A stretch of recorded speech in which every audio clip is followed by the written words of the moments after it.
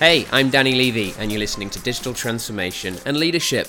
This is the show where we go behind the scenes with today's top business leaders to understand how they're digitally transforming their company. This week, my guest is Laura Bernhard, the founder and host of the Marketing Bound podcast and inbound and marketing strategist at Vector Networks. Laura, welcome to Digital Transformation and Leadership. Hi, Daniel. Thank you so much for having me on. It is such a privilege and an honor. Fantastic. It's my honor that you're here. You're dialing in all the way from Canada, and I'm here in Singapore. So the first interview I've done actually on the Digital Transformation and Leadership podcast, where my guest's still been in their previous day, and I'm already kicking off my day. It's different, but super cool, and I'm honored that I'm the first. So really, really good that you're here, Laura. So to kick us off, would you be able to introduce yourself and who you are and what it is that you do? Absolutely. So I've had a marketing career for the last 6 years, and I specialize in inbound marketing. I also started the Marketing Bound podcast, and that is where we focus on inbound marketing strategies for service-based entrepreneurs specifically. And I also help clients on the side with their podcasting needs. So that is like a quick version of what I've been up to.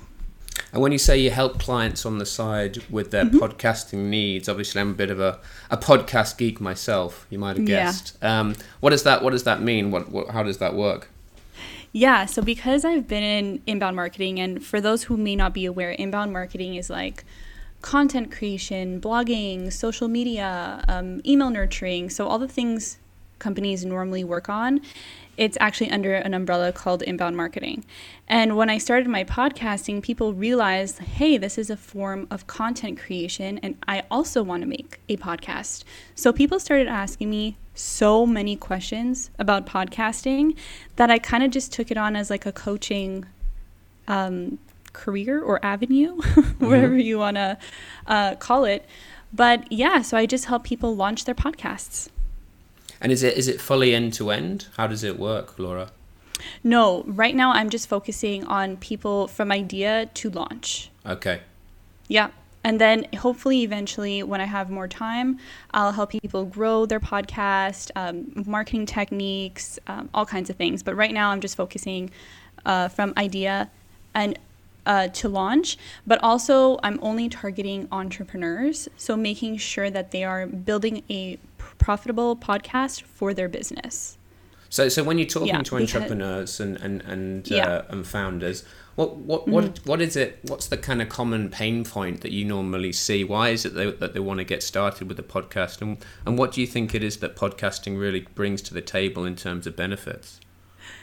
Okay, that first question was amazing because I think most people wanted to start a podcast just because it's like the fad, and everybody is starting.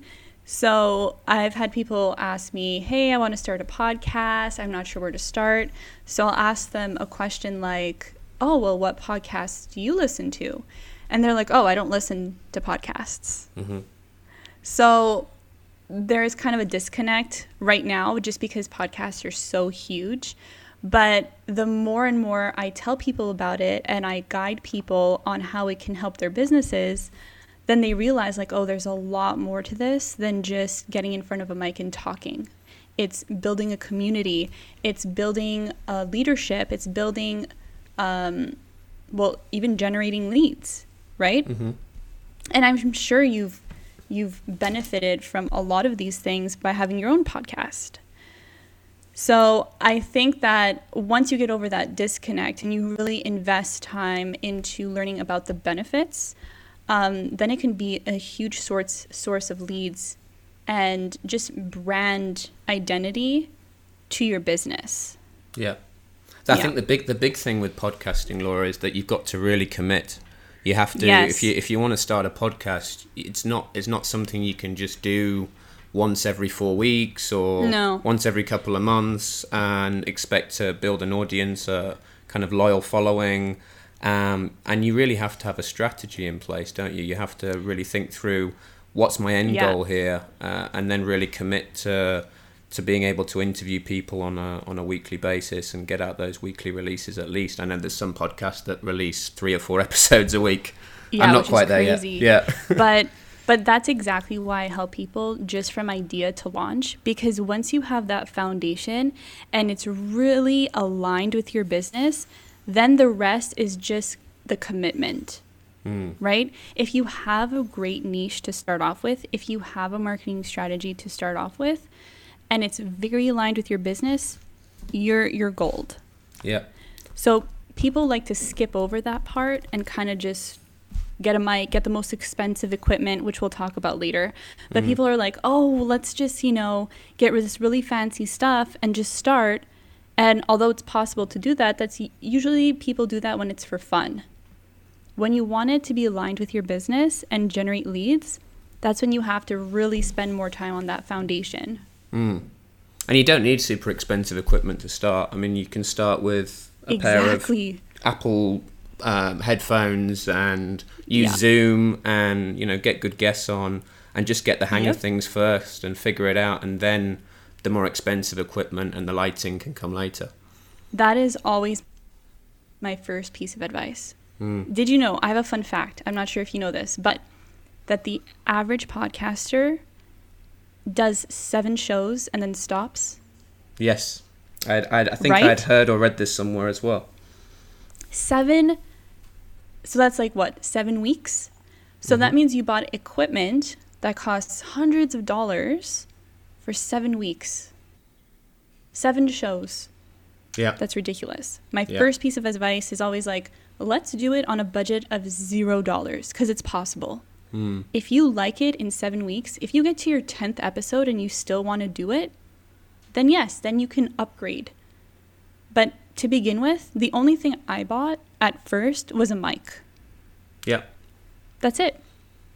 Because my phone wasn't at the level that it needed to be. A mic. And I recorded in a closet, literally. Even if you haven't got the money for the mic, you can get started using your phone. You can use software like Anchor FM to even record and distribute to all the different services. It's very easy now. It's so easy because it's so popular. It's so easy and it's so inexpensive. I think the biggest key when starting is not the equipment, it's the sound quality. Yes. So I made the mistake at first, my first 10 interviews I did them in person. I thought, oh, it's going to be so great. I can get pictures, some extra content to promote. It's going to be amazing. Little did I know that the room we were in was echoey. So my first 10 episodes, although super valuable, every single episode sounded different. It was not consistent, and some of them obviously were worse than others. So if I can recommend anything, is spend time adjusting your room that you're in, that you're going to record in. And I chose a closet, so it was really inexpensive for me. I just sat on the floor. Like, it wasn't glamorous at all. It wasn't glamorous at all, but it worked. And when I made that transition, it was so much better. Even the listeners noticed, and I got comments on it. Yeah. What's your thoughts, Laura, around sound quality versus content quality? Do you think that if the content's spot on and you're really you're getting it right for your audience niche and you're kind of addressing all of their challenges and needs, that the sound quality isn't as important? Okay, that's a great question, because obviously the content is super important, but with podcasting, if you don't have good sound quality, people will not listen. They just won't. They won't tolerate it, because that's how you're delivering your product, I guess. Like, the product is your podcast. Yeah. The delivery is through their ears, through their earphones. If it's a terrible experience, they're not going to tolerate it. Yeah. I guess it's the same as visual television or the movies. If you went to the movie now and you had VHS quality, you might not sit through the best film. We're so used to, HD, high definition, 4K, as well as the best sound. Yeah. So, and people normally listen to podcasts while they're doing other things. So let's say you're washing the dishes, you're vacuuming, you're working out, you're on a walk. So if all of a sudden it's echoey or it's scratchy or you can barely hear someone, like, you're disrupting what they're doing almost. Yeah. So I think my opinion is that sound quality is more important, and people should be focusing on that before anything else, really. And what's your thoughts around? I hear a lot of the time that podcasting now is too saturated. Everyone has a podcast.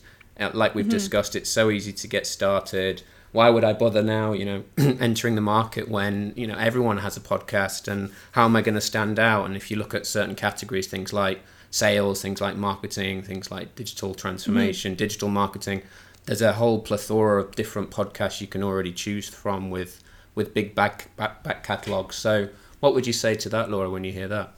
People are still making YouTube channels, and there are over 1 billion channels. And for podcasting, there are less than 1 million active podcasters. Mm-hmm. So that's a huge difference. So it's absolutely not saturated. Anybody can make a podcast and benefit from it. And especially if you're creating a podcast for your business, your goals are going to be different. So you care less about the number of downloads, and you care more about the people who are listening. So if you have 10 qualified leads listening to your podcast, that's going to be way more valuable to you than getting hundreds of people listening to your podcast. So then your focus is not going to be the next Joe Rogan, like a lot of people do or want to do, right?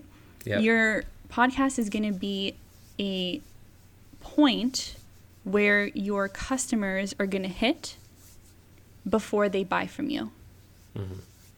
And then you use that as a point in their funnel, as opposed to just focusing on the number of listens per episode.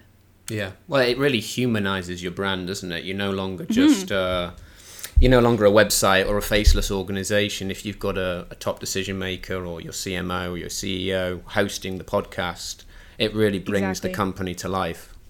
Exactly. Love it. Laura, we better get into the topic for today. Otherwise, we're going to end up eating up all the time on podcasting. Although I do love to talk about podcasts. We'll have to do another episode around podcasting, I feel. Yeah, that would be amazing. I love talking about it too. Yeah, so the topic we're going to get into today is all around how entrepreneurs can get consumed by technology. And I think, this is something I'm very interested in, having set up a number of businesses and leading a company at the moment in Singapore.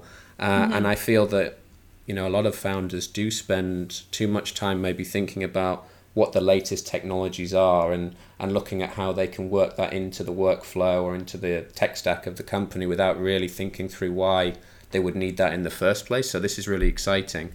So you've got 3 points here that we're going to talk through. So I'm really keen to get into them. And the first point we're going to talk through is the importance of being lean. So Laura, would you be able to talk us through this first point? Absolutely. So after interviewing 60 entrepreneurs, I got a little insight into how their businesses worked, how their processes, their workflows, the software they used. And after hearing so many stories, I realized that the most successful people were always the most flexible, right? And that's where the term lean comes in, where you're agile. You can move in like 5 minutes if you need to. You can shift something really, really quickly. However, sometimes I speak to people and they're so, as you mentioned, consumed by the technology that it's a distraction as opposed to a value add to their business. And I thought that this topic of conversation is super important because I don't know about you, but I was looking for software the other day and I could not believe at how many options there were. It is crazy. And for everything, email marketing, scheduling meetings, just even for podcasting, there are so many options now. It's crazy. And it's so easy to look into every single option. You start comparing prices, you start comparing features, you start emailing them, asking them questions, and then you forget why you were looking for the software in the first place. And then on top of all that, most of the time, we're looking for software that we don't even need yet. And I caught myself doing this the other day. Oh, I have such a good example for you. So I was looking for like a CRM, like a customer relationship management software, so that I can put all my podcasting stuff in there. You know, all the people I've talked to, all their emails, you know, just to keep everything clean. And I interviewed Chris Ward. So she's someone that I interviewed. She's an entrepreneur. And she had mentioned that she uses spreadsheets for everything. Yeah. And she's successful. She has a profitable business. She has a small team. And I was like, why am I thinking that I need this software when I have spreadsheets? Like, I'm one person managing my business. Why do I need more? Anyway, fast forward a week or so, and I'm interviewing Scott Ferguson. And he also has a podcast. And his podcast has like 12,000 listens per episode. He does 5 episodes a week. Massive, right? And you know what he uses? Spreadsheets. And I was like, holy smokes, what am I doing wrong? Why am I being consumed by this technology? And that's because, you know, we want to be hip. We think that our business can only function and be successful if we have this technology, but that's not the case. And what Scott told me, and it's like the best thing ever. I was so excited, and I'm so excited to share it with you guys. So he said, whenever someone's on his show, he gives them a guest form. And he uses Google Forms for that, so it's free, right? Yep. So everybody fills it out. And then what I didn't know is that Google Forms can automatically populate a spreadsheet. So it creates the spreadsheet for you. What? Literally, I don't know if you knew that, and I'm just the only one nerding out about this. But I did not know that. I just took a note, Laura, and I circled it 3 times. I'm nerding out silently in the background while you talk. It is that amazing, though, because I was like, are you serious right now? Yeah. And then I completely let go of the whole looking for software because, again, I'm one person. And although I have a lot of guests to manage, I don't need something fancy that costs $20 or even $10 a month when I have free Google Forms that connects to the spreadsheet and populates itself. Mm-hmm. Right there, the best example I can tell you. I love the example. It's so true. I think it's so important that we simplify things as well as much as possible. Because although things can do so many cool things, I mean, CRM is a great example if you think about some of the big ones, all the different functionality they have and what they can do for the sales teams and the marketing teams. And then you think about how they're actually utilized. It's probably only really 4 or 5 key functions that are used a day versus all the different bells and whistles that come along with the CRM. And I feel, and just like me, just like the story I just told you, people look for software before they need it. Mm-hmm. So another example is, let's say, email marketing, okay? Yeah. It's great to use email marketing automations. Awesome. I've used it for clients. I've used it for jobs. It works well. However, you don't need that if you don't have leads coming in. Mm-hmm. If you have 1 or 2 leads, you can do that manually. That's not going to take you a lot of time. Yeah. If you start having 50 leads, hundreds of leads, okay, I understand. But as an entrepreneur, chances are you're not managing that many leads to begin with. Why do you need a drip campaign for leads that you don't have? Yeah. Or even an email list. There are free email list builders, okay? But people are like looking at ones for $200 a month. If you have 5 people on your list, you can use Google to literally send that to them once a week or once a month. Like, you do not need to be looking into the software that's just going to cost you. And they trick you because they're like, oh, it's only $10 a month, which sounds amazing, right? Yeah. But that's $120 a year. Mm-hmm. And then how many subscriptions do you have? How many did you sign up to that you've forgotten about? Yeah. Or they make it so complicated to unsubscribe. Yeah. But you can't do it. Those are the worst. Yeah, they are. I was testing what's it called? Like a social media scheduler. Okay. And I did not know how to I couldn't figure out how to unsubscribe before they charged me. So I just emailed. I was like, hey, get me out of this. Don't worry, I was more polite.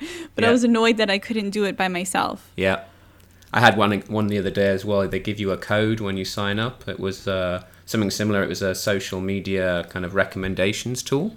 So you could get testimonials and reviews put up on the website. And they gave you a code when you signed up. And I tried to input the code to cancel. And guess what? The code didn't work. Of course not. Yeah. So I had to email in to get it cancelled. Yeah. I don't know. So... And then in subscriptions, like this also goes for probably your personal life too. It's like you have Netflix, you have Crave, you have Prime, you have like God knows what. It just adds up. Yeah. It adds up really, really quickly. And especially in a business where you're less concerned about the costs, right? Because you're like, oh, well, I can just, write it off. It's not coming out of my personal pocket, et cetera, et cetera. But it's all fake. It's all coming out of your pocket. You're wasting your money. Yeah. That's why it's an important conversation to have. So Laura, I'm interested. I'm an entrepreneur. I'm setting up a company. What is the kind of, in your opinion, what's the kind of foundational technology stack you should be looking at, and how much budget do you really need to set aside? I think it depends on how much you're making, really. So if you're making less than $100,000, well, you have to think about paying yourself. You have to think about, okay, what tools do you actually need? Which ones are you using every single day? Those are the ones you should be keeping. Everything else, look for a free version. Like, to me, the fact that I discovered Excel on a whole new level, all these spreadsheets, I want to be using this for quite a while. Yeah. I don't think you need to get fancy. And like, I don't want to blame anyone if they do have a lot of subscriptions. Like, I don't want to make anyone feel bad, but it's all this technology is also, it's kind of like an ego boost. When we have the newest, the latest technology, like, oh, look at what I'm using. Look at this, look at that. And you kind of have to strip it away and have a good foundation of your business that's generating leads and money. Yep. Before adding all this automation that you think is helping you when it's not. Celebrate being able to pay your team, being able to pay the office rent, and being able to post up a big net profit at the end of the first or second year before you go off showcasing your technology stack. Exactly. Have testimonials, customer stories. Then you say, okay, we have 100 customers. Let's see how we can automate this. Otherwise, like, what? Why do you have so many subscriptions? I know people who have like MailChimp subscriptions, right? Yeah. Okay, so first of all, I hate MailChimp. There are a million other better tools that people can use. So if anyone wants recommendations, please message me. But she wasn't using it, and she had a yearly subscription. I'm like, why? Because you saved $10? So I think to be more lean, first of all, you have to admit to yourself that you might have subscriptions that you don't need. Yep. And then strip them away. And then look at cost-effective alternatives, which are usually the things that we already have on our computer. Yeah. Or on your phone. Absolutely. And leverage those. If you can leverage those and still make money, you're killing it. I'm interested, Laura, as well. You talked about just the confusion in the market. So when you were going out to look at technology providers or SaaS solutions, there's just such an overwhelming number of different companies across the various kind of vendor categories or marketing categories to choose from. Do you have any recommendations for the listeners on what it is that they would need to do just to be able to stand out a bit more, or to kind of be first in the customers' minds? So for the vendor perspective. Yeah, for the vendor. Yeah, because it is chaos out there. Yeah. I mean, the last time I looked at, say, the e-commerce landscape, for example, there's over 7,000 companies you can pick from. Oh, isn't it crazy? Yeah. If I had to give a recommendation, I'd probably focus on user experience. So then your customers are recommending your product to other people. And I'll give you an example. I've used an email marketing software. It's called Autopilot. Okay? They don't use any money towards marketing because their customers always refer the product. And so if you go look for email marketing software, email nurturing, whatever, maybe now they changed it, but the last time I spoke to them, you never found them on any like comparison websites, on any vendors or anything like that, because their customers were so satisfied. Yep. So I don't think it's about you don't want to stand out next to all your competitors. You just want to be top of mind. Yep. And that is possible if your customers love your product. So be really good at making sure that they're happy. That's it. And I think I completely agree with you. I think word of mouth now is such an important tactic to be so using. Powerful. Yeah. You know, if we think of ourselves as consumers, if someone recommends, say, a podcasting microphone to us, we're probably much more likely to consider that microphone over the 50 others that we could be looking at. Or when we used to go on holiday, right? I mean, what was the first thing you used to go before you booked a hotel? Yeah, you're gonna ask somebody. Yeah, or go to TripAdvisor, right? Yeah. And look at all the reviews. I mean, you would always go. Yeah, you would always stay with that 5-star review-based hotel versus the 3-star hotel. Yeah, well, think about Amazon. You can. There's like 1,000 of the same product. You're gonna look at all the reviews. You're gonna look at what other people are saying. People listening to this episode right now, if they're looking for an email marketing software, they're gonna look into Autopilot. Yeah. Because I'm not being paid to tell you about it. Yeah. I just love it. There you go. I'm going to be looking into it straight after this. Yeah. But do you need it though? That's it. That's the golden nugget, isn't it? Yeah. Do I really need it? Yeah. I'll have to talk to my marketing team. If you have a team, then chances are you might need it. Yeah. How do we go about collecting these recommendations, Laura? Do you have any recommendation there? I mean, user-generated content is so powerful. You know, the real stuff that comes across the social networks sometimes, maybe what someone has said in a podcast, being able to kind of capture user experience after they've used our product or service. But how do you actually make sure that the company is collecting and using all of this different feedback and it's not just getting missed? So this is going to be an ironic statement, but there is software for that. Yeah. There is social listening software. Yep. However, I would only recommend that for really big companies that are constantly being mentioned in the press. Otherwise, I don't think collecting all that is as important as people just saying your name over and over again. So before someone purchases, there's about like 10 touch points they have to make with your brand. Yep. So if someone hears Autopilot from a friend, then from this podcast, then sees them on a list, then looks at their social media, starts to follow them, and then sees a few of their posts, that's way more powerful than them knowing that I mentioned them in this podcast. Yep. So it's just kind of creating a web of people who are going to keep mentioning your product. That's it. I think you have to build it into the culture of the company as well, don't you? You have to constantly remind people and repeat yourself and say, you know, we've done something for a customer. That customer is happy with what we've done for them, or they're happy with the product.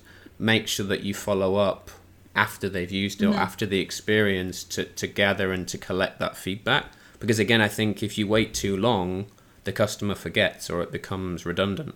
I think it also depends on the type of product, because if your product is being used every day, they're not going to forget. Yeah. If your product is being used quarterly, well, would question your whole business model. But like I use autopilot almost every day. So it's always top of mind. But then the risk is also you can take it for granted, right? Using it every day as part of your tech stack. Why would you need to give any feedback? But because their experience is so good, that's why I am now a referral. That's why I'm like a brand ambassador almost. Yeah. And when you build brand ambassadors all over the world of people using your product, that's what you need. Those touch points to build that web. Do you think that moving forward, there's often a conversation around brand versus experience? So what will drive user behavior or consumer behavior in the future? Will it be driven more by brand credibility? So you associate yourself with the brand values, and you would purchase an Apple phone regardless because, you know, you see yourself in the business and in the company, reflected back, and you want the latest phone, and it doesn't matter about price, or maybe it be Adidas running trainers or something. Or is it actually the experience that you get from the product that's going to drive demand in the future? I think it starts with the brand. So brand gets them through the door, but they only stay for the experience. Yeah. It's like if you go to a party, right? You go because you heard that Paris Hilton is going to be there. But when you get there and the party is terrible, you're going to leave. You're not going to stay with that. Or you're not going to stay with them, right? So people love Apple, but it's also because they love the experience. So there's a consistency. If you can have a really, really strong brand, but your reputation is going to be tarnished if you're not serving up the quality of the experience as well. Yeah. So they do go hand in hand, but they also serve as different parts of the funnel. So the brand is getting them through the door, and the experience is keeping them there for a long time. Yeah. And like we've touched on, given the amount of choice in the market, the minute that you fail to deliver that kind of exceptional experience, it's so easy for them to go somewhere else. So easy, especially with the subscription model. You can easily cancel and then just move on, and that's good for the consumer because we get to choose. It's a little bit more expensive, but it's good for us because we get to choose, but it also puts a lot of pressure on vendors to deliver that exceptional experience. And does true loyalty exist anymore, Laura? Brand loyalty, does it really exist? Or is it too easy for consumers to change? I think it exists with Apple. I'm not sure if it exists anywhere else. Yeah. Yeah, Apple just built an empire, but I think theirs is like almost beyond a brand. It's a community, which is why they have that extra level of loyalty. Whereas, let's say, I don't know, like Reebok, you know, people like the brand, people buy their product, but is there that community behind it? Not really. Or I don't know about it anyway, right? Yeah. So I think eventually, yes, there's going to be a lot of focus on branding. There's going to be a lot of focus on experience. But if you want that loyalty, then you have to go the extra level and build that community. So there's a social media scheduler that I use. It's called Meet Edgar. Okay. And they actually have that community component where they'll have like monthly virtual parties with their users, and they'll all work on content together. Okay. Right? So it becomes really collaborative. Exactly. Yeah. So it becomes a community where it's not only a brand, it's not only the experience, but it's that community effort behind it. Yeah, love that. So that's like the third layer. Yeah.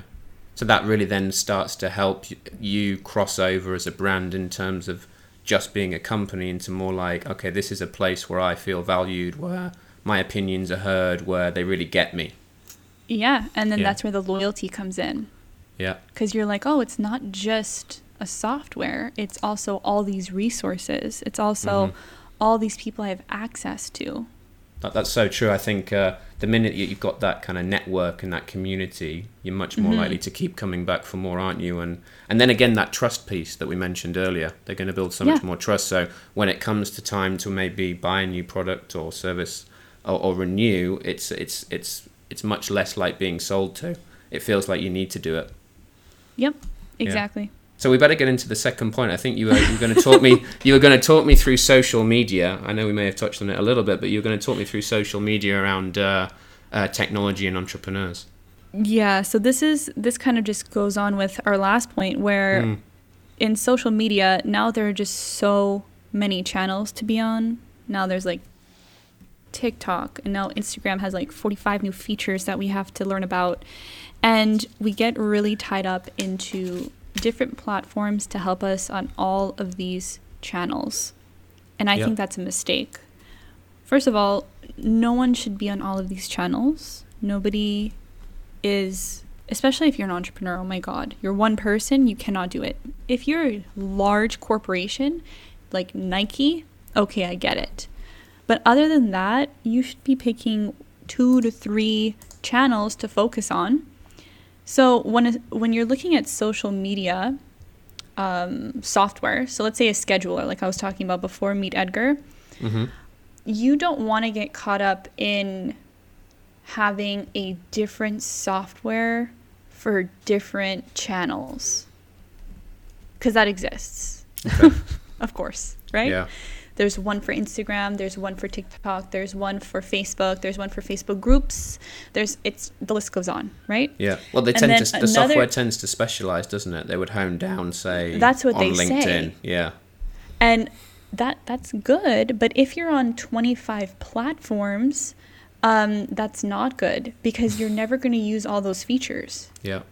You're never going to use that platform to the fullest potential because you're not focused on it. So again, you have to think, okay, where am I putting most of my energy? How can I help myself on this platform? Yeah. If you're posting once a week, you don't need a social media scheduler. So if you're not doing like your full week of content ahead of time, why do you have a scheduler? Yeah. Right? So it also, you really have to evaluate what you're doing personally or in your business, in your company, and say, okay, how can we amplify what I'm already doing? Because if you suddenly think you're going to batch a month's worth of content and that's why you're purchasing this new software, well, that's not going to work. Yeah. Because you're never going to do it. Yeah. You have to be doing it first. You've got to get started, see what works, and see where the shortfall areas are before you bring in the different tools. Is that right? Yeah.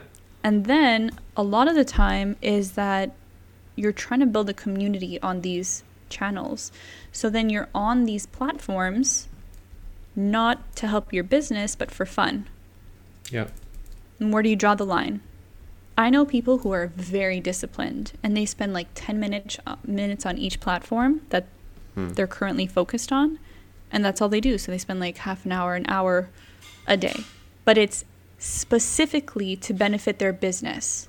That's amazing. Yeah. If you're spending another hour just scrolling through Instagram, well, not as good, right? Yeah. So this is another example where we're getting consumed by technology on 2 different ends this time. So one, it's all the software that can help you. And then on the other end, it's kind of like fun. So might as well be on the platforms as well. In terms of a strategy, Laura, if you're getting started, obviously, like you mentioned, there's a really overwhelming number of social platforms you can choose from. Some work better maybe with B2C, some better with B2B. What's your recommendation there? How do you select where to go and what to get started with? Do you just start with one? Do you start with a smaller number? Maybe 2 or 3? How would you go about it?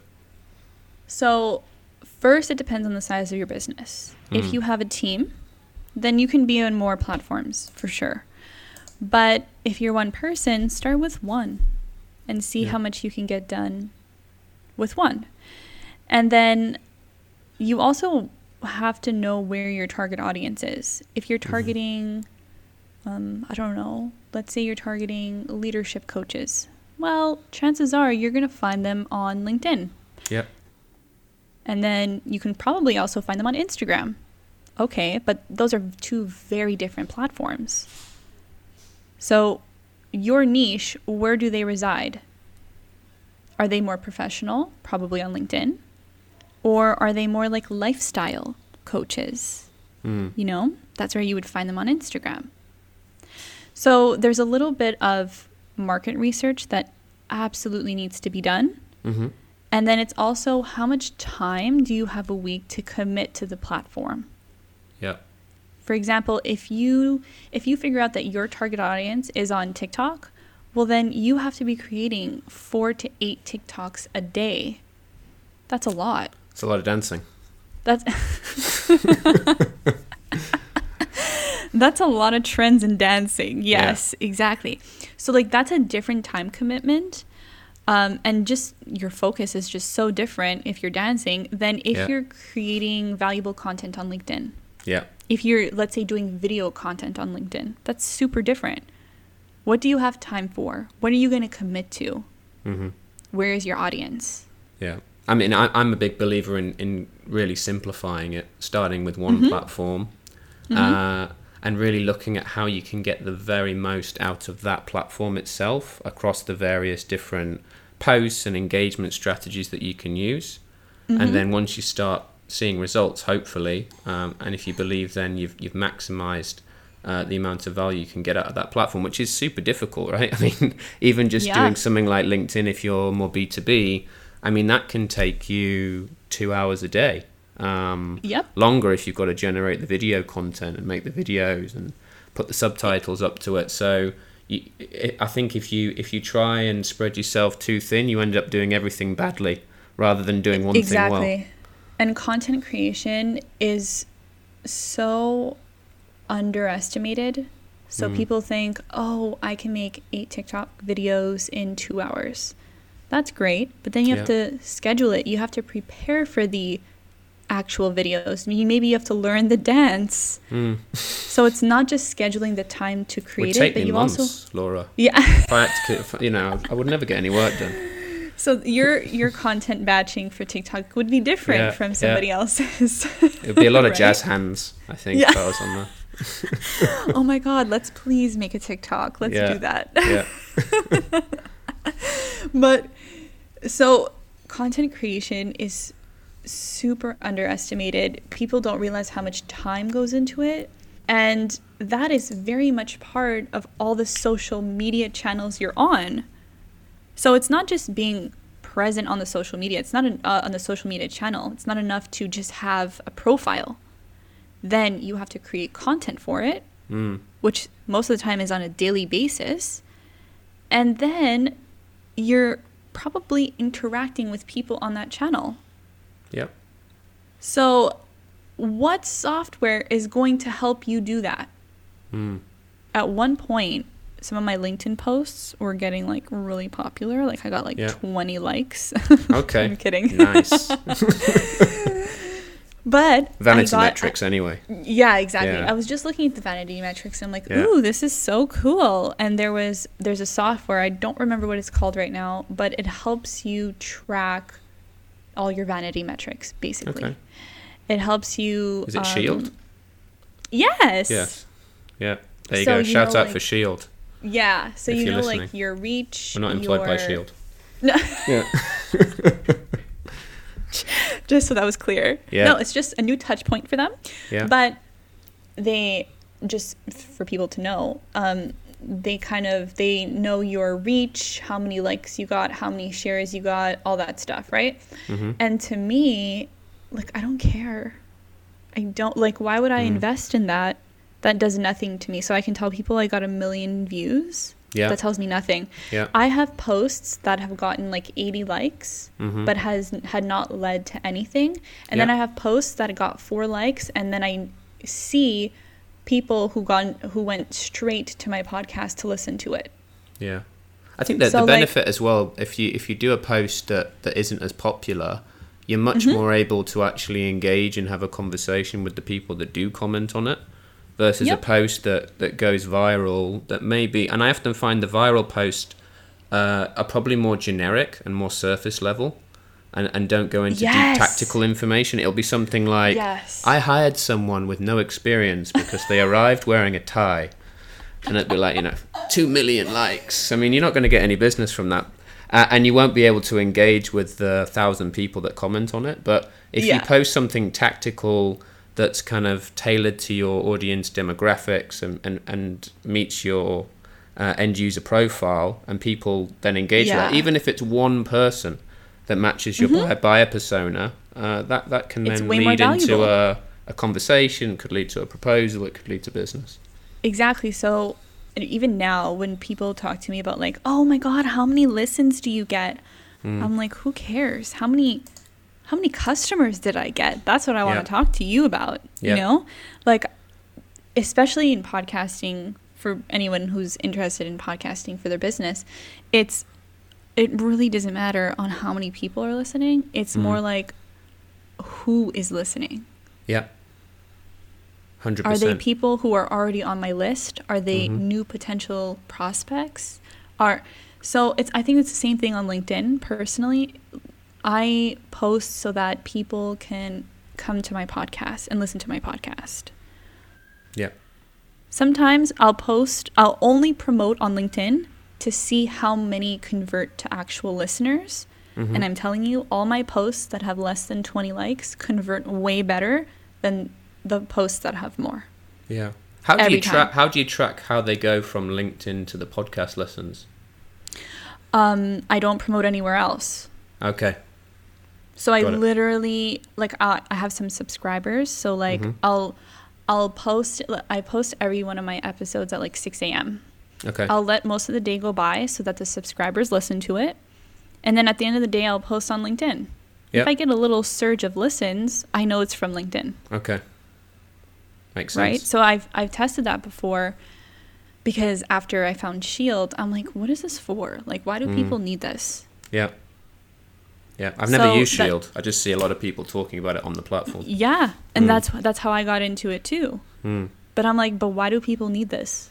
Maybe, I don't know whether that's maybe more big company thinking, right? If you've got a social media manager who's dedicated to LinkedIn, and they need to be showing their worth to the line manager or to the department head or to the CEO or the MD, going to them with all those vanity metrics and clicks and, oh, look at all this engagement that I got. I don't know whether that helps, or, you know, whether you really should be looking more at the revenue side. I guess it depends on your position too, because like I worked in companies where I'm like the person to get the leads, but also to convert them to sales qualified leads. And like, if you can't do that, you can have 1 million shares, but then no one wants to talk to you. Well, there's a problem. Yeah. So I don't know. Maybe it's a way to collect all of the posts. Yeah. I don't know. I'm not sure why people invest in Shield, but that's a great example as, do you really need that to help your business? I would argue no. Goes but really back into the topic nicely there, Laura. So we have to move on. The last point was around starting new projects. Yes. And I think again we did touch on it a little bit earlier, but I guess when you're starting a new project, it's always the business plan, and then you've got the P&L for the new project, and when it's something brand new, obviously the budget's not always there, or you're having to do things on a shoestring. So what's your recommendation here? I'll start with an example. I started different projects at one point, and I was like, oh my God, I should look into Asana. I should look into ClickUp so I can manage my projects. And I was like, but why? I am one person again. Okay. So obviously my example is very personal to me, but I know it trickles down into huge corporations as well, where they invest in things that they don't need. I know for a fact. So when starting a new project and you're going through the budget, for example, and you write all the things you need, I think like the first step is really question, do you need all those things? Right? So just the other day I was working on a project for a client, and I was going through all the budget, and I'm like, I'm pretty sure we can start without these 3 things. Because maybe in the future, I know that it'll come up, but I don't need it right now.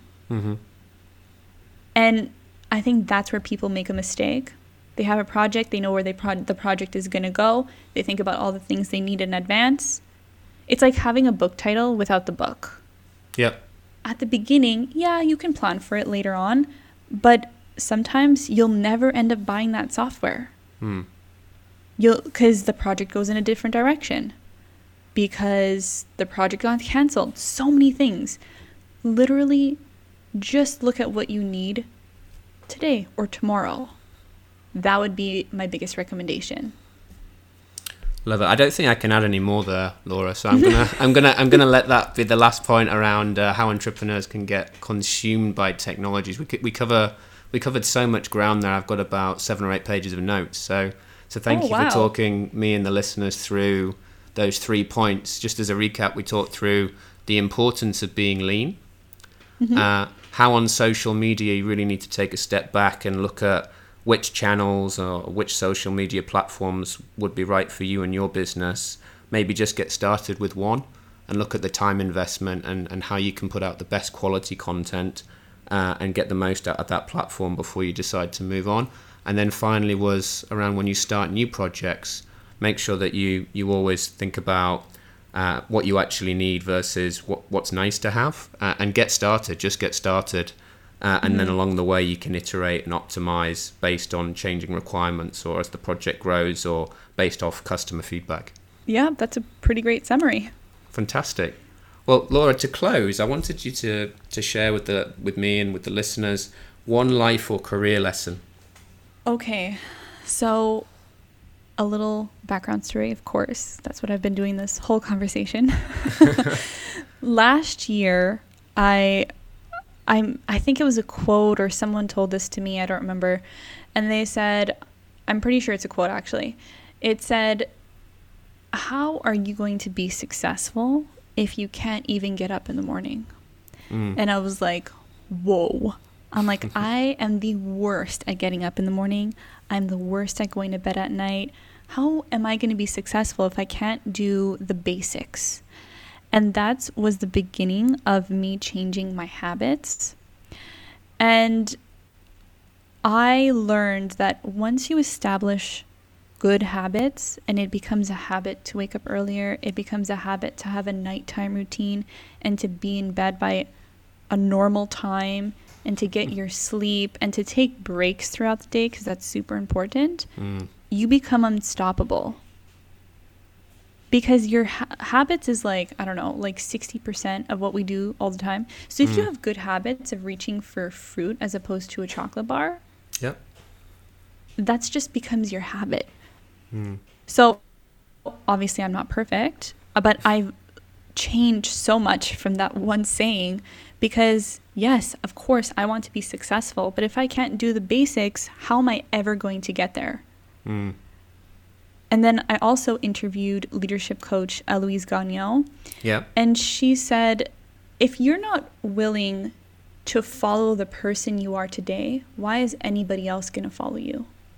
How are you supposed to lead others if you can't lead yourself? And I was like, whoa, I have a lot of work to do. So and that's also part of my my podcasting journey, where I was just interviewing so many successful people with good habits.